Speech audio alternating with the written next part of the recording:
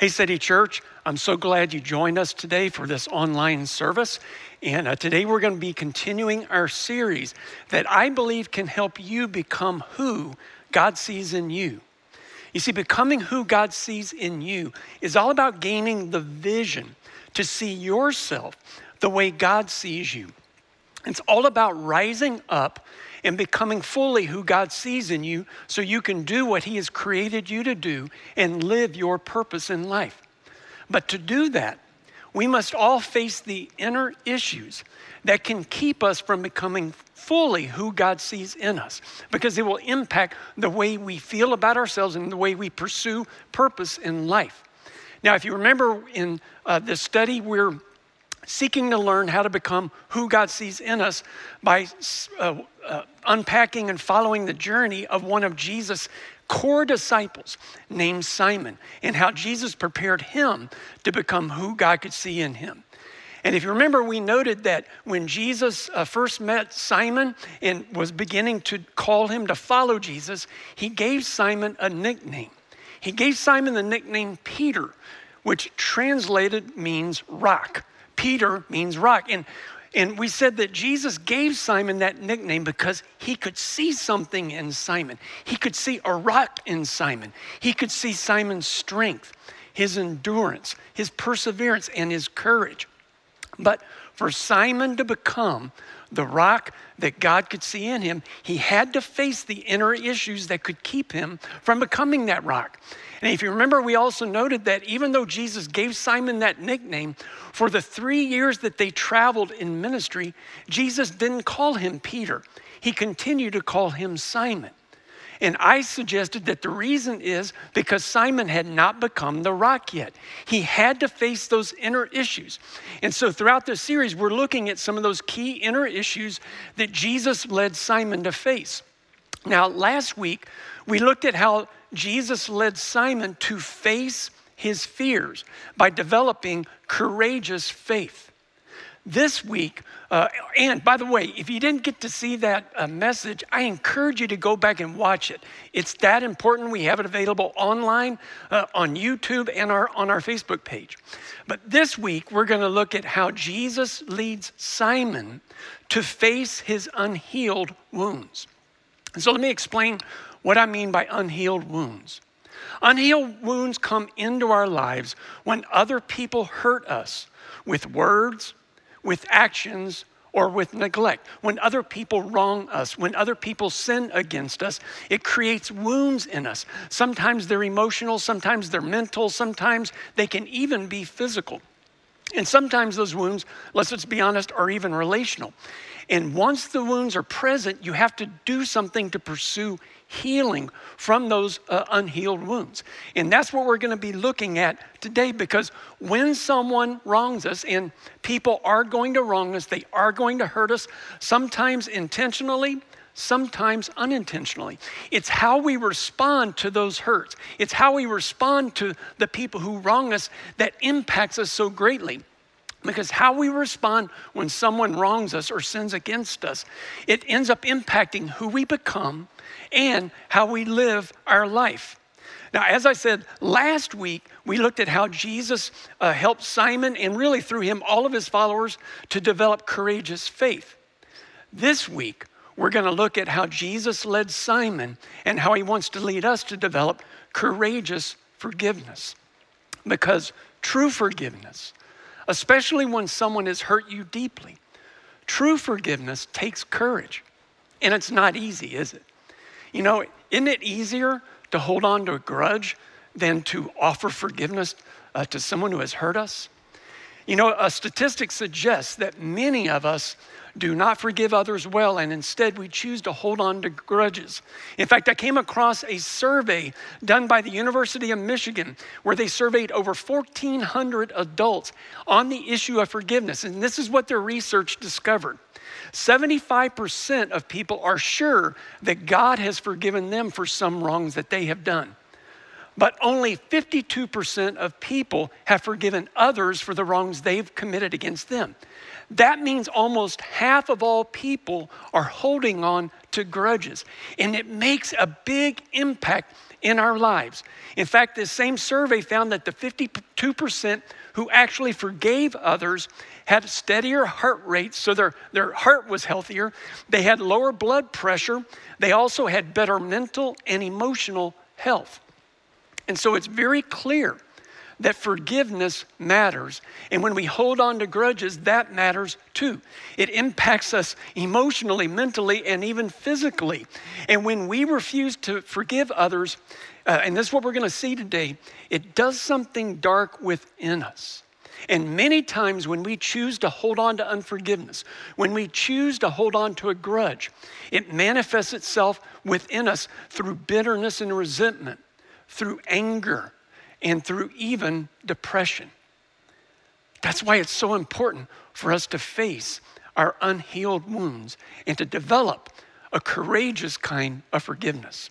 And so let's look at what Jesus said about developing this kind of courageous forgiveness.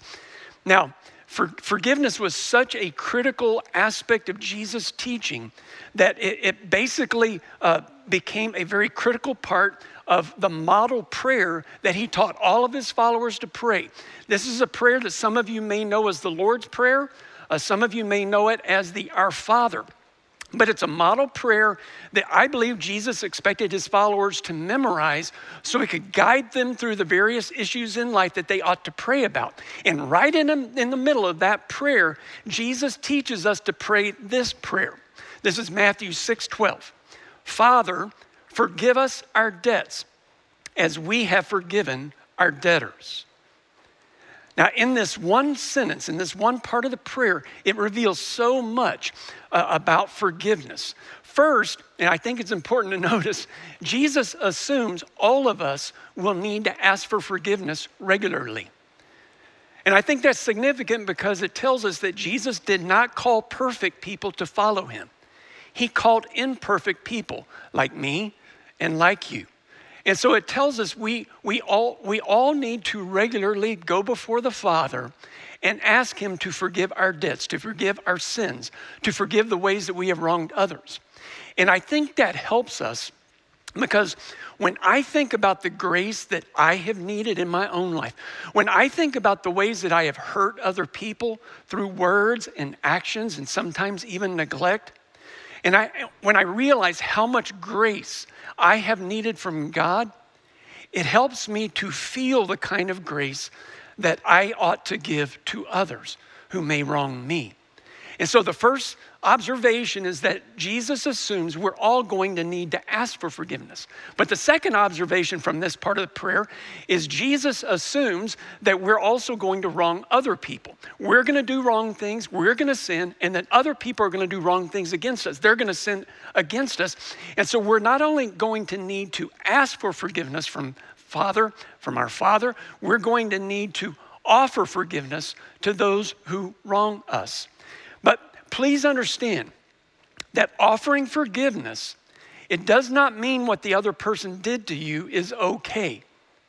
In fact, forgiveness really means acknowledging how big the wrong was and how much it hurt you, because you can only truly forgive the wrong or the sin when you truly admit how bad it was to you, how much it hurt you.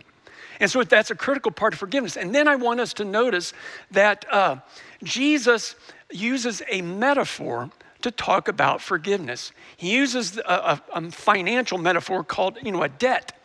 And here Jesus pictures sins as like debts. So it's like when somebody sins against you, it's like they owe you something. They owe you a sin debt. And so if you can picture sins as a debt, it becomes an important metaphor that Jesus uses throughout his teachings about forgiveness. And so forgiveness means, and so follow the picture. Forgiveness means giving up your right to have that sin debt paid back to you. Forgiveness means letting go of your right to hurt the person who hurt you. Forgiveness means forgiving someone's sin debt, no matter how big. Now, you might be thinking, well, Brent, I don't know about this. I think Jesus is right when someone sins against me, it does feel like a debt. It feels like when someone hurts me, they owe me something. They ought to pay me back. Why would I forgive someone's sin debt? Especially if they haven't asked me to. Well, Jesus answers that question right at the end of the Lord's Prayer or the Our Father prayer. He tells us why forgiveness is so important. So this is Matthew 6, verse 14, where Jesus says, "For if you forgive other people when they sin against you, your heavenly Father will also forgive you. But if you do not forgive others their sins, your Father will not forgive your sins." Okay, so what does Jesus mean here? Well, let's make sure we understand what he does not mean. He does not mean if you have not forgiven somebody who has wronged you, that you lose your salvation, right? Because what Jesus teaches throughout his earthly ministry is the way we are made right with God, the way we are saved, the way we determine that we become a child of God and we have eternal life is by believing in him, by believing in Jesus alone. But what Jesus is showing us here is that at the point when we refuse to forgive someone who has wronged us, God refuses to forgive us, which means we remain under the burden of our own guilt. And so let me unpack that just a little bit. Guilt is one of the most intense inner feelings that we can experience. Guilt is the mental and emotional burden we feel when we do something wrong, when we sin. And guilt is that inner burden. It's that feeling, that pressure you feel when you've gone against your own conscience, when you've done something you believe is wrong, you know is wrong, when you've gone against your own conscience and what you believe is right and good and true. And it does something to you mentally and emotionally. And when we come to God and ask for forgiveness, a part of God forgiving us is releasing us from the burden of guilt. But what Jesus teaches here is that when we choose not to forgive others, God doesn't release us from the burden of our guilt. And I think it's so important here that Jesus is teaching us this important principle. You can either hold on to grace or you can hold on to a grudge, but you can't hold on to both. I want to say that again. You can either hold on to grace or you can hold on to a grudge, but you can't hold on to both. You see, when you choose to hold on to a grudge, it gives birth within you some unpleasant and some, I think, destructive and harmful inner issues. Inner issues like bitterness and resentment, inner issues like anger, inner issues like depression.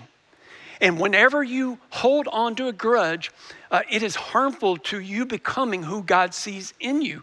And what I've noticed is why people hold on to grudges. Why do people want to hold on to a grudge? And this is what I think happens. People think, okay, this person has hurt me. They owe me a sin debt.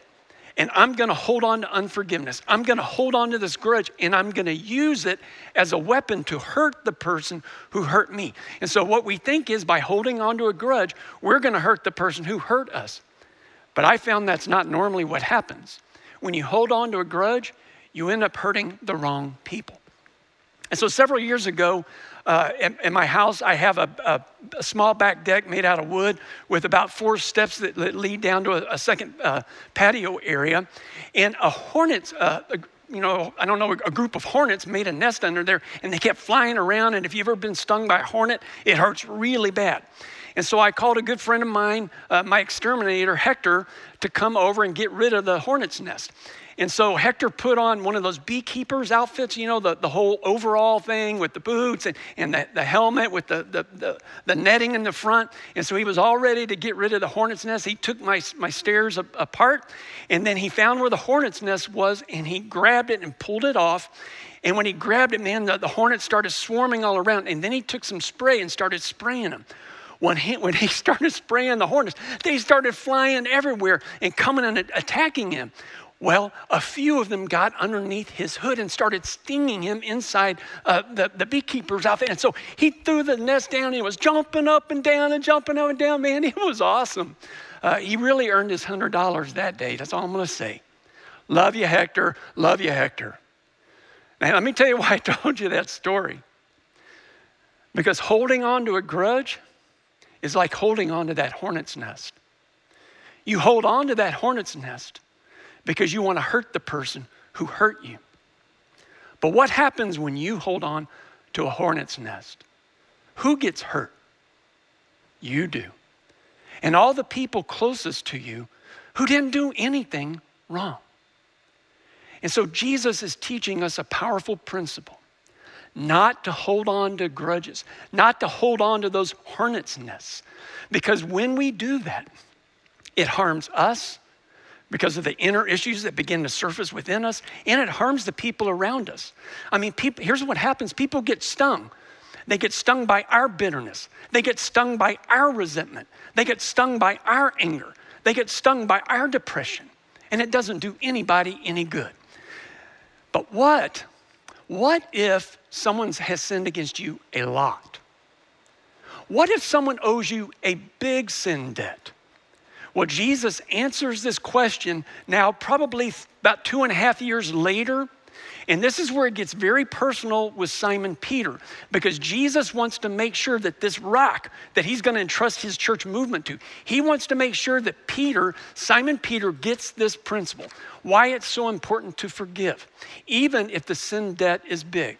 And so this is Matthew chapter 18, verse 21. Then Simon Peter came to Jesus and asked, "Lord, how many times shall I forgive my brother or sister who sins against me? Up to 7 times?" Jesus answered, "I tell you, not 7 times, but 70 times 7. Now, in this incident, I just want to say I love Simon Peter because he asks the questions to Jesus that we all wish somebody would ask. Well, he actually has the guts to ask hard questions of Jesus. I think that's where you see the rock in Simon Peter, where he's willing to ask hard questions. And so let me explain what's going on here. Why does he talk about forgiving someone 7 times and all of that?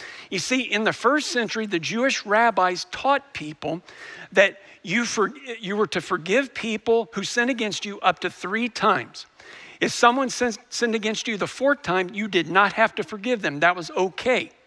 And so when Peter suggested forgiving someone 7 times, he's thinking that this is really a huge expression of grace because he's offering to forgive someone twice as much as what the Jewish rabbis offered. But then Jesus' response, it is almost overwhelming.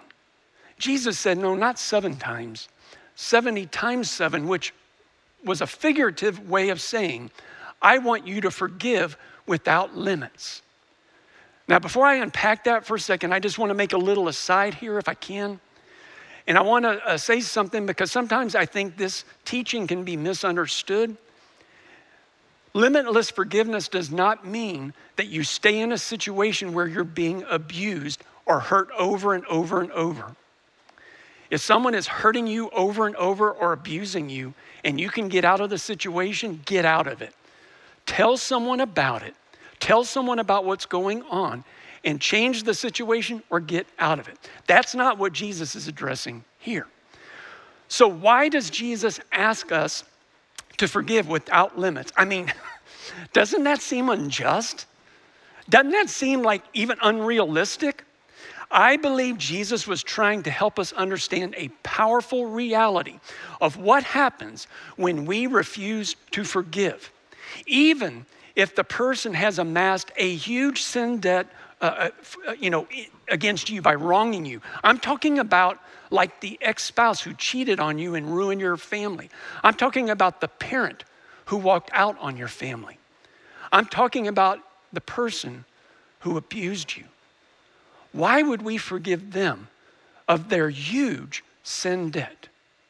And so after Jesus tells Simon that your forgiveness needs to be limitless, he tells a story about why. He tells a story that depicts what happens when we hold on to unforgiveness, when we hold on to a grudge, when we hold on to that hornet's nest. And so let me give just a little bit of background to this story. In Jesus' day and really throughout human history and up until recently, they had in societies what they called debtors' prisons.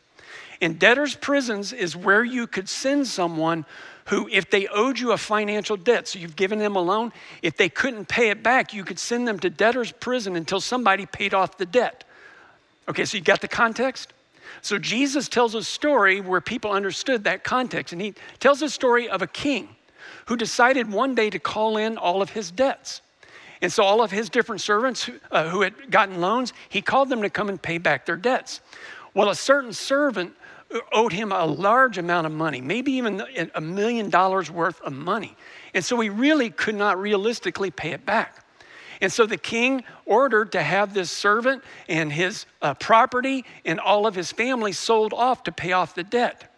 Well, that servant knelt before the king and begged him to give him more time to pay off his debt. And that king looked at his servant and he felt mercy toward him and grace toward him. And instead of giving him more time, the king forgave the entire debt, this huge debt.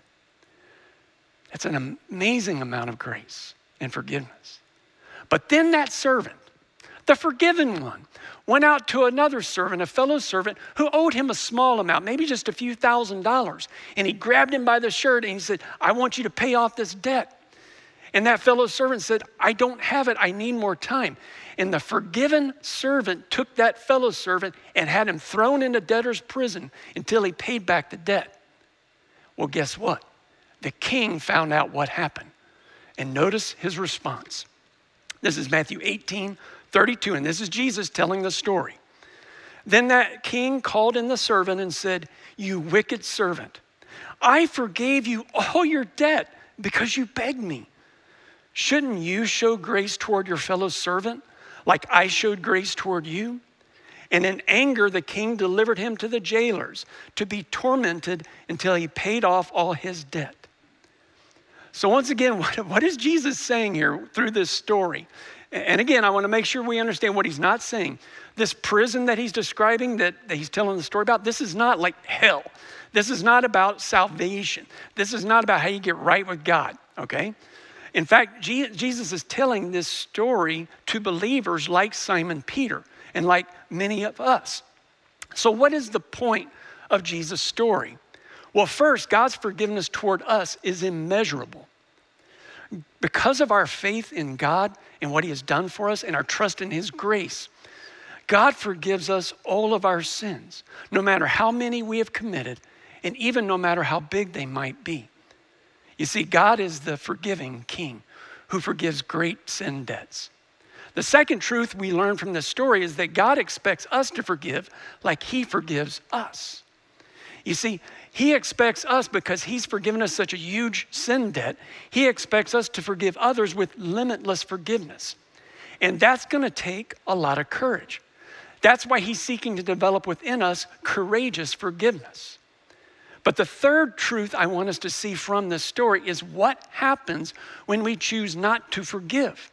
When we choose not to forgive, we create our own prison. And we place ourselves in that prison. And some of you today, you're in a prison. And it's a prison you've created because you're holding on to unforgiveness. You're holding on to a grudge. And some of you are in a prison of anger. Some of you are in a prison of resentment and bitterness. Some of you are in a prison of depression. And it's weighing you down. It's harming you. It's harming your mental health. It's harming your relationships. But here's the other reality about this. The story doesn't end there. Jesus ends the story by telling us how to get out of the prison. This is Matthew 18:35. Jesus said, this is how my heavenly Father will treat each of you unless you forgive your brother or sister from your heart. Okay, so in the story, Jesus tells us that when we choose to hold on to unforgiveness or grudges against someone who has wronged us or sinned against us, we end up placing ourselves in a prison we create. But Jesus also tells us here in verse 35, we hold the key to that prison. And the key is forgiveness. Jesus says, if you will forgive the person who has wronged you, that brother or sister from your heart, you are released from the prison. Courageous forgiveness heals your wounds. Courageous forgiveness sets you free from the prisons of bitterness and resentment and anger and depression.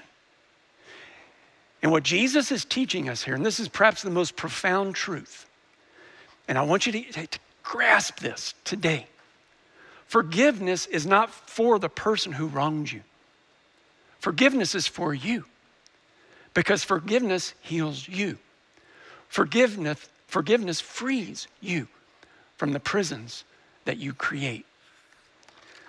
Now, a few years ago, when we were able to have services live in the auditorium, I did a teaching on healing one Sunday, and on that Sunday, I decided I would go out into the audience, and with our prayer team and pastors, I would pray over people. And so I had a couple come up, a husband and wife, and ask for prayer. And the wife came up and told me that she wanted prayer because she kept having suicidal thoughts. She told me that she had tried to take her life that week by overdosing on pills. And it was very interesting. She looked at me in the eyes and said, and I'm planning to try to end my life tonight. And so I want you to pray for me. And so I asked her some questions. I said, how long have you been having these suicidal thoughts? How long have you been wanting to take your life? She told me a little bit of her spiritual journey. She told me that she had believed in Jesus as a child. She felt like she was a child of God. She felt like her sins were forgiven. She felt like she would have eternal life. But she told me also that she just felt like everybody would be better if she wasn't here. And so she wanted to end her life. And so I asked her, well, how long have you been feeling like that? And she told me for about 4 years. And I said, well, what happened 4 years ago? She said, that's when my son went off to college. And so I unpacked a little bit more of her relationship with her son. And I said, so tell me more about, your son. And she said, well, I got pregnant when I was a teenager. And the boy's father wanted to marry me. My husband now is not the boy's father, but the boy's father wanted to marry me. And then her face got more anxious looking. And she said, but my mom wouldn't let us. She forbade it. And so I asked her, I said, well, have you forgiven your mom for keeping you from marrying this young man that wanted to marry you? She said, no. And our relationship is not very good. And I said, I don't know if these things are related, but why don't we at least start there? Why don't we today pray, and let me lead you to pray a prayer to forgive your mother. And I wish you could have seen her face. She got anxious looking and fearful. And she said, you mean forgive my mother today? She said, I can't. I won't. And she just started getting really emotional.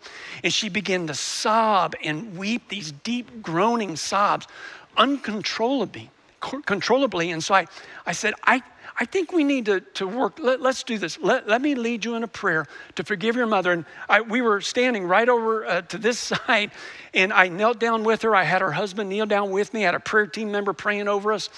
And I began to lead her to pray a prayer of forgiveness for her mom. And what was interesting is she wasn't repeating it right. Like I would have her to say, Mom, I forgive you for what you did. And she would say, Mom, I hope somebody can forgive you. I want to be able to maybe forgive you. But she wouldn't say, I forgive you. And so I said, no, that's not what I want you to pray. I want you to pray, Mom, I forgive you for what you did. And then it's like she just unleashed all of the emotions she'd been holding on to for so long, 21 years I found out. And she began to just weep and say, Mom, I forgive you. I forgive you. You hurt me so deeply. You hurt me so much, but I forgive you. I choose to forgive you and to let it go.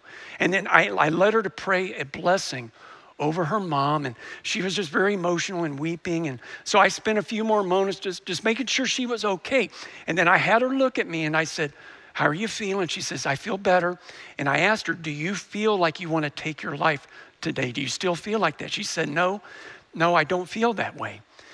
And of course, I had other people waiting to pray. And so I just, I encouraged them. And I told her husband, I said, just really watch her and, pray with her tonight.